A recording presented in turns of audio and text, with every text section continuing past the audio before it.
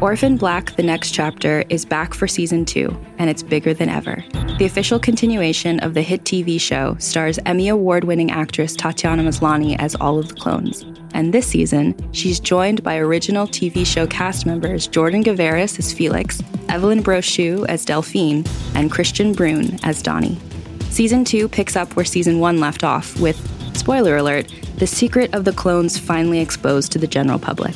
Hundreds of previously unaware clones grapple with the news that they are part of a massive military science experiment. Meanwhile, anti-clone protesters fight to have the clones' rights restricted.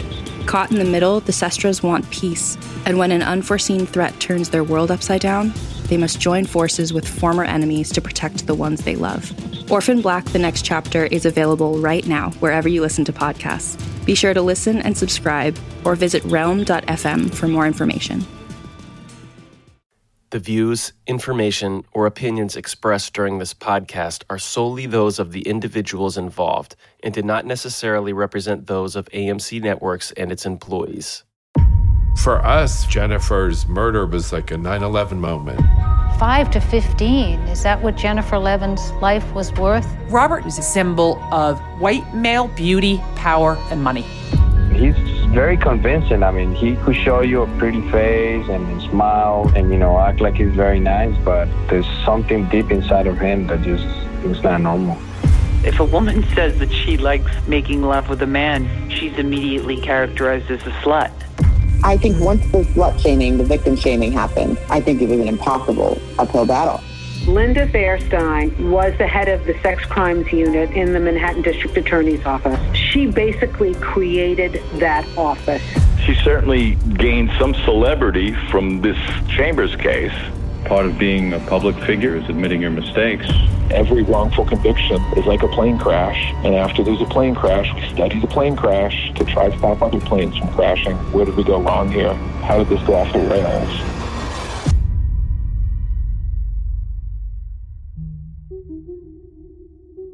Welcome back to The Truth About True Crime. I'm your host, Amanda Knox. This season, we've been looking at a story that shocked New York City in the 80s, the killing of Jennifer Levin by Robert Chambers, as seen in the Sundance TV docuseries, The Preppy Murder, Death in Central Park. We began with the battle of storytelling at trial, then stepped into the perspectives of the teens involved on the night of Jennifer Levin's death, searching for Robert Chambers' motive. In this final episode, we're shifting perspective yet again, this time to the present day, where the individuals in this case have taken on symbolic significance in the cultural battles being waged in our schools, our offices, our Congress, and on Twitter. I'm talking about white male privilege, slut-shaming, and cancel culture. All this to say, in the last 33 years, this story has not stopped resonating. It never really occurred to me that this story was as big as it was nationally, that there'd still be an appetite for it 30 years later. That's Alex Kapp, who was dating Robert Chambers in the weeks before the murder. She knows firsthand how this case has become a fetishized morality tale about privilege and victim blaming. A few years ago, there were all these reenactment shows on this. There's a scene where he's doing cocaine off of my stomach on his bed. Like, she's not been... My daughter's like, oh my God, did you do that? I was like, no, Jesus, no, that did not happen. God. But 30 years later, through the lens of cultural myth, the idea of Robert Chambers doing cocaine off Alex Kapp's stomach is too symbolic for the reenactors to resist. What better image for wealth and privilege run amok? It's a little surreal when you're sitting with your teenage daughters watching a reenactment like that of yourself. Looking back on her past with Robert Chambers, as the death of Jennifer Levin in Central Park continues to crop up in the media, Kapp has a highly personal cocktail of emotions. There was something kind of really soothing about the fact that I had these two amazing girls who aren't dating murderers.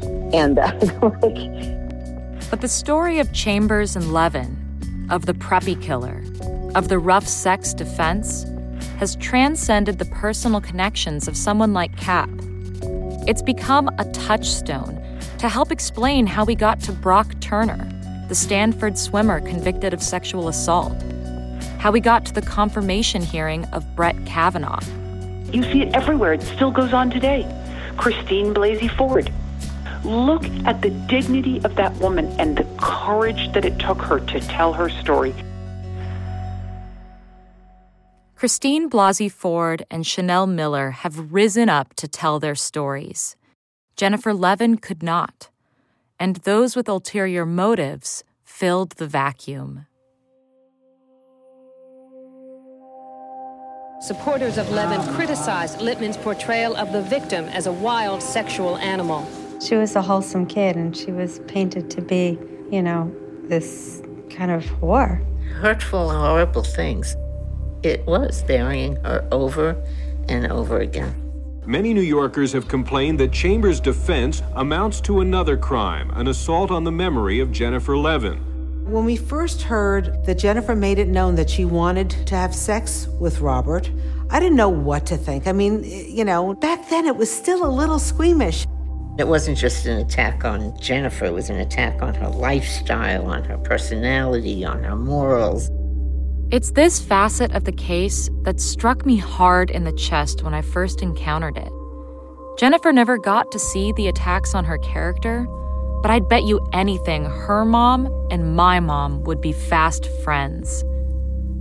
My trial was in 2007, 20 years after Jennifer Levin, the victim, not the accused, was put on trial for her sexuality.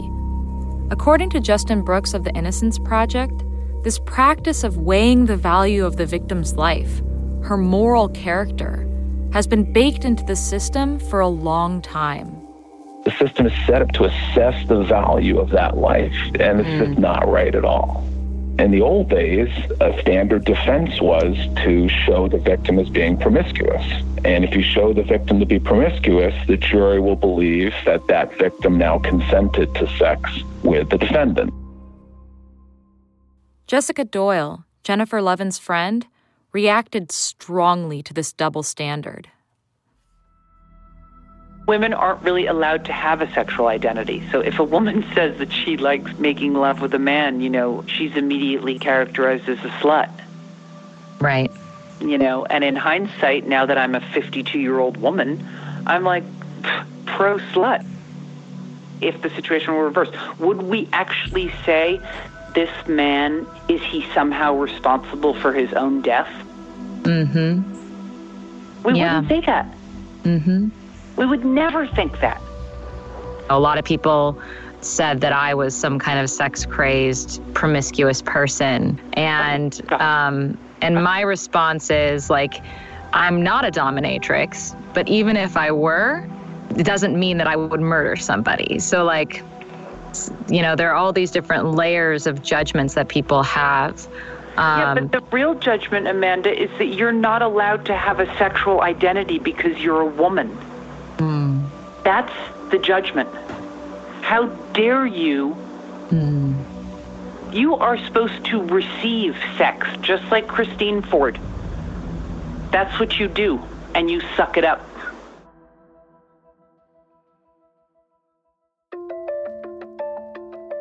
That entrenched double standard Doyle is referring to had rarely been expressed more egregiously than it was by Chambers' defense. And perhaps that is why it finally caused an equally strident response. If Robert Chambers became the symbol for white male privilege, Jennifer Levin became the icon of victim blaming. The expression blame the victim just exploded in this case. There were several very outraged, forward-thinking women in the community. One of them was named Rose Jordan. We are afraid that if there's a small sentence here, that there will be men out there who will then kill women and say, oh God, she raped me, I had to defend myself, okay? She was so outraged that she got Justice for Jennifer pins made up with Jennifer's name on it. There was a group, Justice for Jennifer, that used to protest outside the courtroom. They were actually selling T-shirts outside the courthouse. The little button, I wasn't allowed to wear it on TV, but I would carry it in my bag because I felt it had been so unfair for her. Even the guardian angels, who patrolled New York City in the 80s making citizens' arrests, got involved with the cause. Detective Mike Sheehan recalls, the guardian angels, they were all running around with their berets, chanting and yelling in the streets. Justice for Jennifer! Justice for Jennifer! We disliked intensely what he did to Jennifer Levin. We feel he murdered her a second time by her murdering her reputation. American women had been fighting for equal rights for a century and had succeeded in many ways. But the combination of sexual freedom and reputation was still explosive territory. In an ideal system, a victim is a victim is a victim, and their characteristics should be irrelevant toward how we punish a criminal. As prosecutor Steve Sirocco put it to me, there's no such thing as a perfect victim. I mean, was she sexually active? Yeah, that doesn't make her an imperfect victim. I mean, what are we talking about here? But was that true in the eyes of the jury?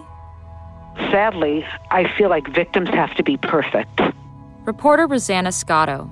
So I think that it's a sad statement to make, but I do feel like even if you're murdered, your reputation is put on trial. And I think that's what happened with Jennifer Levin. But those who were horrified at how her reputation was tarnished didn't sit there quietly. They took action in Jennifer's name to combat victim blaming, not just in the media, but in the legislature. Roger Stavis, who represented Chambers, noted that the victims' rights movement really took off in the wake of this trial.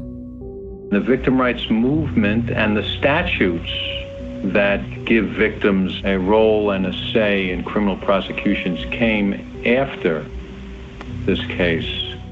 In particular, the rape shield laws were passed. I remember when the trial was over, I was contacted by Robert Abrams, our Attorney General, about a bill that he's working on that said you can't bring up a crime victim's sexual past into court. It's called the Rape Shield Bill. Jennifer's mother, Ellen, advocated to include homicide victims in the bill. For 10 years, we managed to pass 13 pieces of legislation to protect victims of crime. As Justin Brooks put it, since the rape shield laws came about, the idea of them was to say, like, well, no, you can't just show their sexual background to show that they're promiscuous. It's just fundamentally not what we want to be doing. And it also stops victims from coming forward. That's why rape is one of the most unreported crimes. The Take Back the Night movement, which took up the Justice for Jennifer cause, exploded in the late 80s and early 90s with protests against rape culture and the idea that a woman's appearance or sexual desire can in any way justify sexual violence against her. And it's hard not to see Levin, the first high-profile face of victim blaming, as undergirding third-wave feminist movements like Riot Girl or the Slut Walk. And to the people who were in the trenches of the Chambers murder trial, witnessing the victim blaming firsthand, Justice for Jennifer looks like an early flare of the later firestorm of the Me Too movement. It was a difficult time because women would definitely not be treated like that right now. But back then, there was definitely freedom and license to do that. I think hopefully down the road it's going to be easier for women, especially now with the Me Too movement. It would be very tough, I think, nowadays of this Me Too. We're not going to blame women in a sexual encounter. If they're killed, blame the victim. It was, something that maybe only could fly in the 80s. Even Roger Stavis, speaking from the perspective of Chambers' defense, admits that if people saw their tactics as victim blaming back then, it would be blame the victim by a factor of 100 today. Jennifer Levin's voice has been absent since the night Robert Chambers killed her. Even so, She has become a symbol in our culture. She represents the double standard for sexual freedom, the consequences of slut-shaming, the pain of blaming a victim for her own assault, her own murder. Would she have chosen to become a feminist symbol? I don't have a definitive answer for that. What I can say is that whatever Levin means to us on a symbolic level isn't synonymous with who she really was. The same is true of Robert Chambers.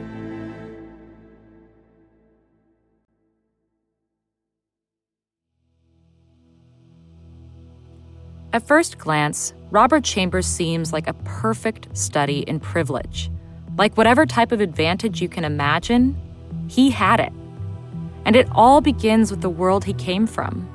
That setting alone gave the story symbolic power, as reporters like McGee Hickey, who covered the story at the time, immediately picked up on. This is a tale of sex and violence among privileged teenagers on the Upper East Side of Manhattan. McGee Hickey, News 4. Back to you, Sue. This sort of story was not supposed to happen to privileged children who go to private schools made out of mansions, who do not leave home without American Express. We were all very well off. What does your father do? Oh, I don't know. 5 generations back, someone made some money. If you have to ask, what does your father do, then you're not a preppy. It's just a whole other world. Which is also to say, a world populated almost exclusively by white people. There'd be 4 or 5 murders a day in other parts of the city. And we would always say, oh, that's a drug murder. That one you don't pay attention to. But if something happens in Central Park to a white person in the 1980s, everyone pays attention to it. If Robert had been anything but a white Upper East Side boy, he would have had the book thrown at him. The world Robert Chambers ran in, populated by the upper crust, put him within reach of one of the greatest gifts of privilege, a strong defense. When superstar lawyer Jack Littman came on board as his attorney, lead detective Mike Sheehan reacted like this. Jack Littman. Wow. Jack was one of the best around. He was a brilliant lawyer. Chambers was very lucky to have him, indeed. Littman called himself zealous. If you're not zealous in representing your client, then you shouldn't be in a courtroom. You do everything you can within the bounds of law to represent your client. But from the perspective of Jennifer's mother and prosecutor Linda Fairstein, he was ruthless. He had absolutely no mercy for Jennifer. It was all his client, and his client was innocent. Littman was really a very dangerous adversary. I was afraid that Robert would get away with this crime. And that fear was justified. For by all accounts, Littman was mesmerizing. According to one juror, when Jack came on, everybody whispered, "Here comes the show." And that's what it was. Reporter Rosanna Scotto, who was in the courtroom day after day, describes him like this. Jack was a brilliant wordsmith, and you would watch him because you didn't know how he was going to kind of twist and turn facts. There were times when I put on the air very pro Jennifer Levin stories, and I would get a phone call from Jack Littman basically screaming at me saying, how could you not include this or that or the other thing? And I said, what's the big deal? The jury is not supposed to be watching TV. He said, the jury watches TV. And what they saw on TV and on newsstands throughout the city was a face that looked like the opposite of a killer. As reporter Rosanna Scotto says, when we saw the young person who was accused of killing her, everybody in the newsroom stopped in their tracks because here was a young man who looked like the Hollywood Adonis. A Kennedy-esque looking young man accused of murder. Detective Wally Zines called him a chick magnet. He looked like the all-American college student, GQ look then. He was what every parent wanted their son to look like. But how much of an advantage is beauty when you're accused of murder? In my own trial, being seen as pretty worked against me. But according to the research, That tends to be true when the criminal accusation involves seduction or swindling, where charm and beauty are seen as aids in accomplishing the crime. That's according to researcher Justin Gunnell, who has studied the effect of attractiveness on criminal trials. It's a different story when the crime isn't related to the beauty of the accused, but the accused just happens to be beautiful. There was a number of studies that came out in the 70s and 80s that looked at whether or not more attractive defendants received leniency from jurors on that fact alone. And all of them found kind of this general trend that, the more attractive a defendant is, that can result in either a guilt determination that is more favorable or even a sentencing determination that's more favorable. Another factor that studies have proven to affect guilt and sentencing outcomes at trial is religion. Robert Chambers wasn't just the handsome, white prep school kid who'd never been arrested before. He was an altar boy, literally.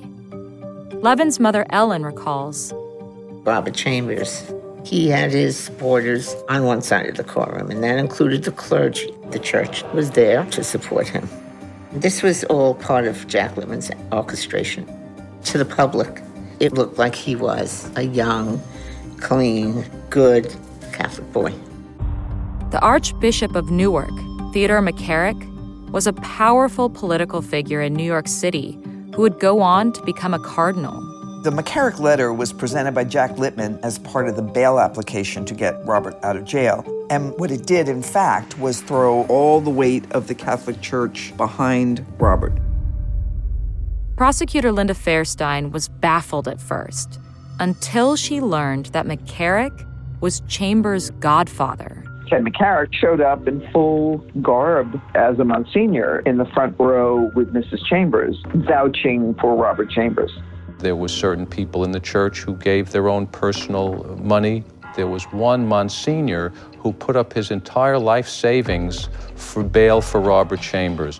In fact, when he got out on bail, he stayed with one of the monasteries in New York.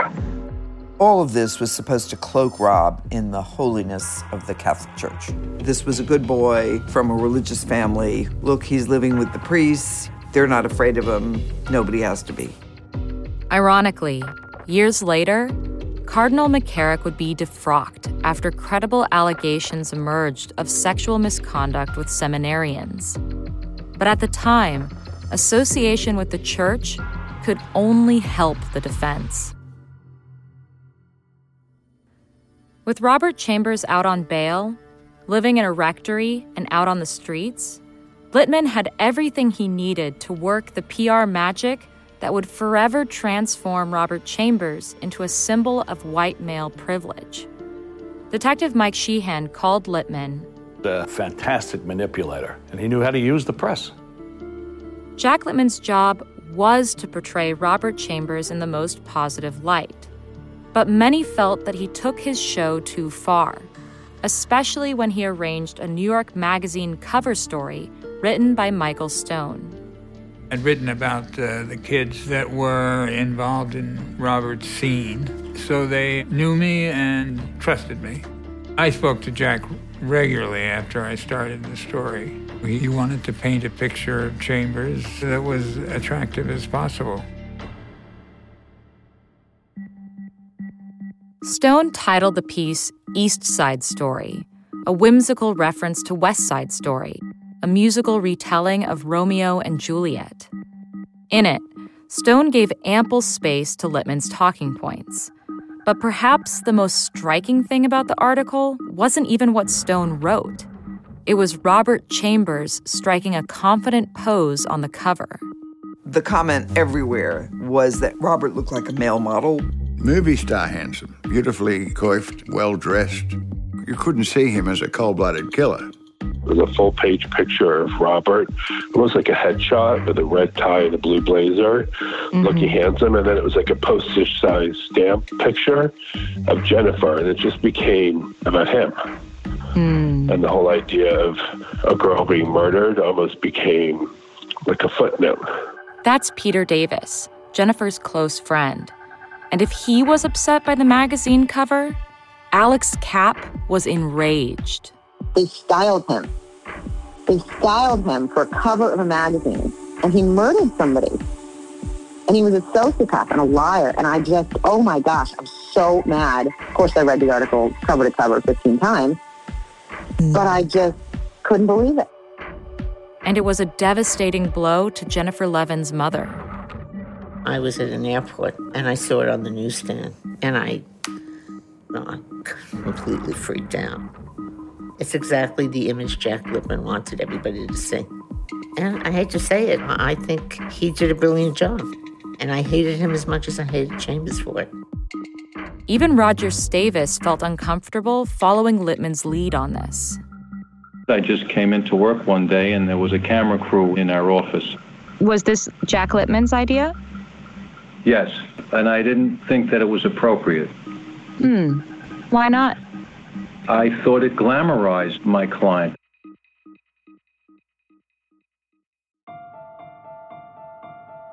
It certainly did. The defense cloaked Chambers in the trappings of a handsome, misunderstood, white altar boy, and many people flocked to his side. But just as many people relished the opportunity to unmask a rich and beautiful monster. In an interview Chambers did with 48 Hours in 2003, after serving his full 15-year sentence for the death of Jennifer Levin, correspondent Troy Roberts asked him, Rob, how could you be so dumb? That seems to be a theme that runs through many things that I do. It is. He has made a lot of bad decisions, even while in prison. He could have been out in 5 years on good behavior. Instead, I think he broke every rule that there was. So he served his full 15 years. When Chambers was released on Valentine's Day of 2003, he expressed remorse for his actions. But for the Levins and the broader public, his half apology and his 15 years in prison wasn't enough. Robert Chambers had walked free, but with a target on his back. Within a year and a half of his release from prison, after promising to live simply and make good, he was arrested for driving with a suspended license. The cops then found trace amounts of crack cocaine in a tinfoil wrapper and slapped him with drug charges. He pled guilty and spent 100 days in jail. The tabloids eagerly exploited this news, presenting Chambers in the worst possible light. Killer crackhead Chambers charged. One way of looking at this is that Chambers had proved a sociopath and criminal through and through. Another way of looking at it is that society was willing to offer Chambers only the narrowest road to redemption without his first accepting full responsibility for his crime against Levin. Either way, it seems like his return to prison was almost inevitable, especially with the NYPD looking out for any opportunity they could to put him back behind bars. There was a rumor going around that one of the teams in my building was investigating Robert Chambers. Eventually, that case landed in our team. That's Detective Andres Mahecha with the NYPD. The actual complaint came from one of the residents of the building. The people that were coming in and out looked like they were crack users or possibly heroin users. The police soon learned that Chambers was indeed selling cocaine. Another bad decision. And Mahecha went undercover. When I initially went into the apartment, I went in there with the role that I was looking for a new connection in the area, and I was looking to pay top dollar for if it was good quality of cocaine. And he started calling his sources, and eventually I started making the buys directly from him. Can I ask what the feeling was within the NYPD knowing that you guys had an opportunity to bust Chambers again? Oh, yeah. So basically it was a big thing. Not just the NYPD, wanted to get him again, but also the prosecution, they really wanted to get him, once again. I don't think that people were feeling that he got what he deserved for killing Jennifer. I didn't think 15 years was enough. So I felt like we really need to get this guy again. And if that's the case, we need to get him good. So we went hard, and I decided that we needed to get really good evidence. He wasn't just your guy selling a couple of nickel bags, because I was in there with thousands of dollars. I wasn't just buying a couple of bags. He had no problem getting ounces of cocaine. Which meant that Chambers was a potential conduit to nab a bigger fish. We managed to identify some of the other people who were bringing the product in, but we wanted to concentrate on him specifically and do the case against him. It's startling to me that the NYPD would pass up an opportunity to take down a drug supplier in favor of payback against a smaller fish for a previous crime. By the time Detective Mahecha arrested him, Chambers was facing potentially the rest of his life in prison for numerous drug trafficking charges. Again, the tabloids pounced. It's back to Penn, Preppy. Robert Chambers went back to prison. He got 19 years, which is longer than he served for murdering my daughter.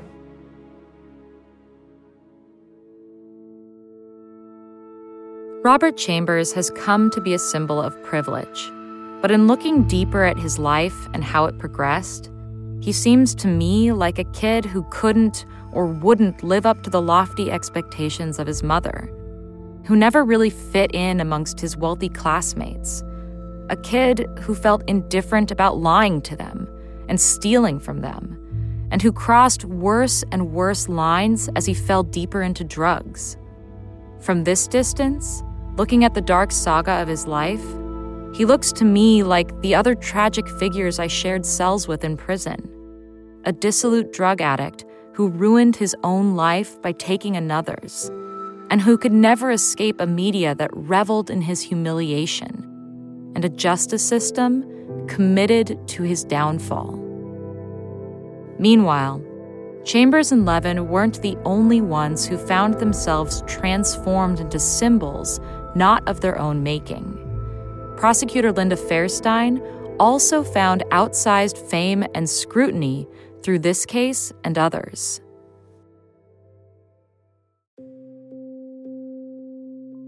Her time in the spotlight as the head of the Manhattan Sex Crimes Unit, and in particular while prosecuting Robert Chambers, turned Fairstein into one of the most famous prosecutors in the country and a prominent face of the victims' rights movement.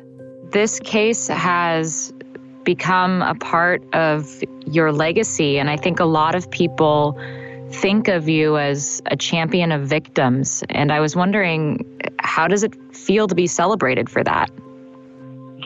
It's interesting. That's a big word, and I'd never thought to use it, celebrated for it. I never drove to the point of being a victim's advocate. I mean, it was a role I was put in that I developed a great passion for. It was the right thing for me. And we were able to fight at a time when these issues were not in the forefront of legal issues at the time. I mean, I did the work because I liked it, but if you'd ever told me in 1972 that we would be cheered and congratulated for doing the work that became my career, I would have laughed at you and said, not possible. But whether she anticipated it or not, that work made her an icon. She went on to write a series of best-selling crime novels and received many awards, including the Glamour magazine Women of the Year Award, the Nero Wolfe Award for Excellence in Crime Writing, and the New York Women's Agenda Lifetime Achievement Award. Is it any wonder she became seen as this abstracted figure, the victim's champion? But not everyone thinks prosecutors should take on the role of the victim's champion. Technically, Linda Fairstein never represented Jennifer Levin. She represented the state. Roger Stavis, who represented Chambers, sees this as a conflict of interest. I think that is problematic A prosecutor represents the government. I, on the other hand, as a criminal defense attorney, I have a flesh and blood client. The prosecutor does not, no matter how much they think they represent the victim, they don't represent the victim. They represent, in the state court system here in New York, they represent the people of the state of New York, and they represent justice. What a victim wants might not be justice. As representatives of justice and of the people, prosecutors have a duty to address the wrongs done to victims. But they also have a duty to the accused, which is to refrain from prosecuting when the evidence is weak, to dispassionately argue a case according to the letter of the law, and to acknowledge error and rectify their mistakes.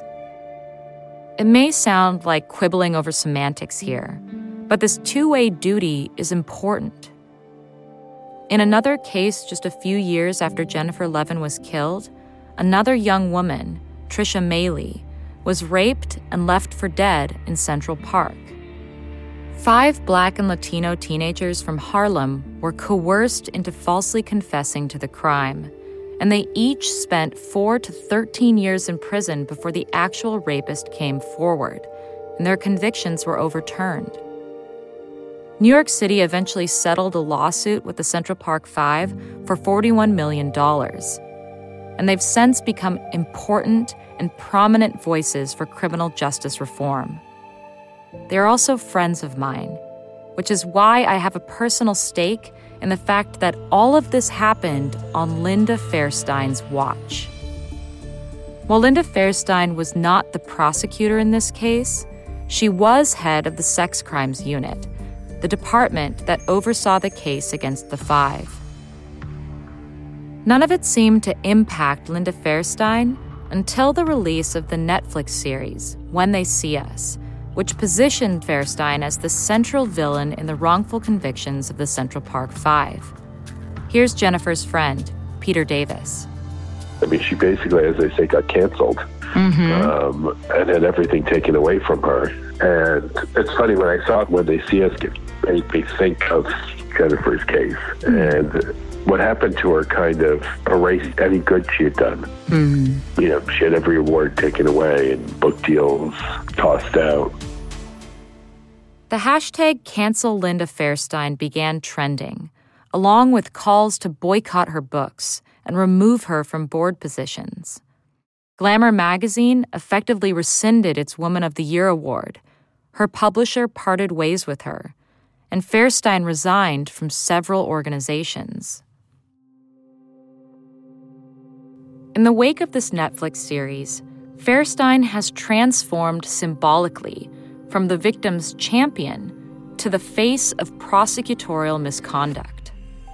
It's the first time I'm aware of that a prominent prosecutor has suffered any social consequences, let alone severe ones, for her role in a wrongful conviction.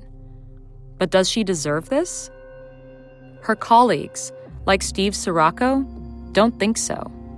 Yes, things did turn out wrong.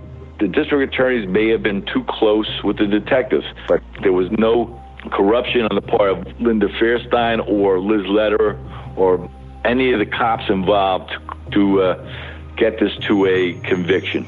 Absolutely not. In other words, were they wrongly convicted? Yes. Did Fairstein's office intend to wrongly convict them? No. I'm sympathetic to this distinction, the idea that people make mistakes and do things without realizing the full implications and consequences of their actions. But Fairstein continues to defend the actions of her office and points to other assaults the 5 were accused of. It's hard for me not to see this as anything but another form of victim blaming. The 5 didn't walk into police custody intending to confess to crimes they didn't commit. Something went wrong in those interrogation rooms, and it wasn't the fault of the 5 young boys. That doesn't necessarily mean it was an act of malice on the part of Fairstein's office, but it does call out for an explanation and remediation. I was wondering if you might be open to talking about the criticism that you've faced recently. I really am not ready to talk about it yet. The facts are not the facts portrayed in the film. The film is fictional. And someday I'll be ready to talk about the lies that have been told, but not yet. But the inaccuracies of the film are beside the point. The victimization of the Central Park Five is not fiction, and Fairstein has yet to acknowledge that. I'm not surprised that human nature is for her to defend the conviction and defend herself, but some of the truly enlightened prosecutors I've come across in my career have taken responsibilities for their role in wrongful convictions, but that's more the exception than the rule. Part of the reason why may be because society isn't all that forgiving, and there's often little incentive for people to genuinely admit fault. This is the central problem with cancel culture. It turns people into symbols overnight, rejects their humanity and their complexity, and traps them there, allowing for no road to redemption. I believe that most prosecutors, most police, most everybody gets up every morning and tries to do the best they can in their jobs. And I just fundamentally believe that life's a bell curve, that there's this small portion of people who are absolutely terrible at what they do and corrupt, and there's just also this small portion of people who are unbelievably great at what they do. And most of us are just stumbling along, good to okay, doing the best we can. The question is, does the good work you do get canceled out by the bad? Linda was a terrific prosecutor, and she really did everything that she could to be an advocate for Jennifer Levin. She has come under scrutiny for our handling of the Central Park Five, and I think that whatever happened in that case should not cloud what a terrific prosecutor she was in this Preppy murder. I have a positive opinion of Linda Fairstein. She's wrong about this, but she's done a lot of very good work, and I don't think that you should judge her just by virtue of her mistake. There's always two sides to a story. Did you ever eat a one-sided pancake? No. To call for Linda Fairstein's immediate and utter cancellation is to write off all the work she has done for victims of sexual violence. It's to treat her as a symbol, not a person. We do see things often as black or white. There's no in between, and the reality is everything is in between. The impulse to collapse people into symbols is powerful, whether we're talking about Linda Fairstein or Robert Chambers. We can and should condemn what he did, but that doesn't mean we should collapse him into a symbol of power, privilege, or evil, a monster defined completely by the worst thing he's ever done. We'd like to believe that people can be rehabilitated, and I guess that's my optimistic side in all of this. But who knows whether Robert Chambers, when he comes out, will be able to stay out of a New York prison for the remainder of his life. Whether he does or not, we shouldn't let our desire to see him as a symbol eclipse his humanity. And by the same token, we should strive to remember that however potent Jennifer Levin might be for us as a cultural touchstone for the dignity of victims, she was also just a girl who never asked to be a victim, who never asked for the spotlight. A young woman who is grieved and loved and missed every day by her family and friends.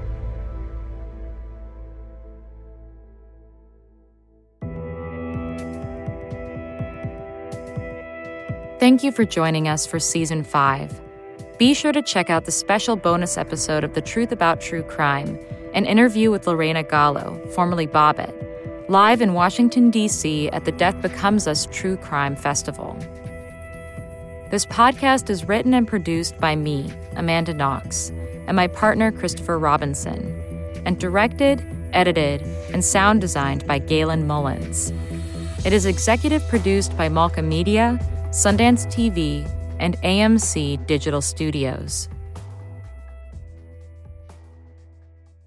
To dig deeper, check out the Sundance TV docuseries, The Preppy Murder, Death in Central Park, at sundancetv.com. And please subscribe, rate, review, and share the truth about true crime.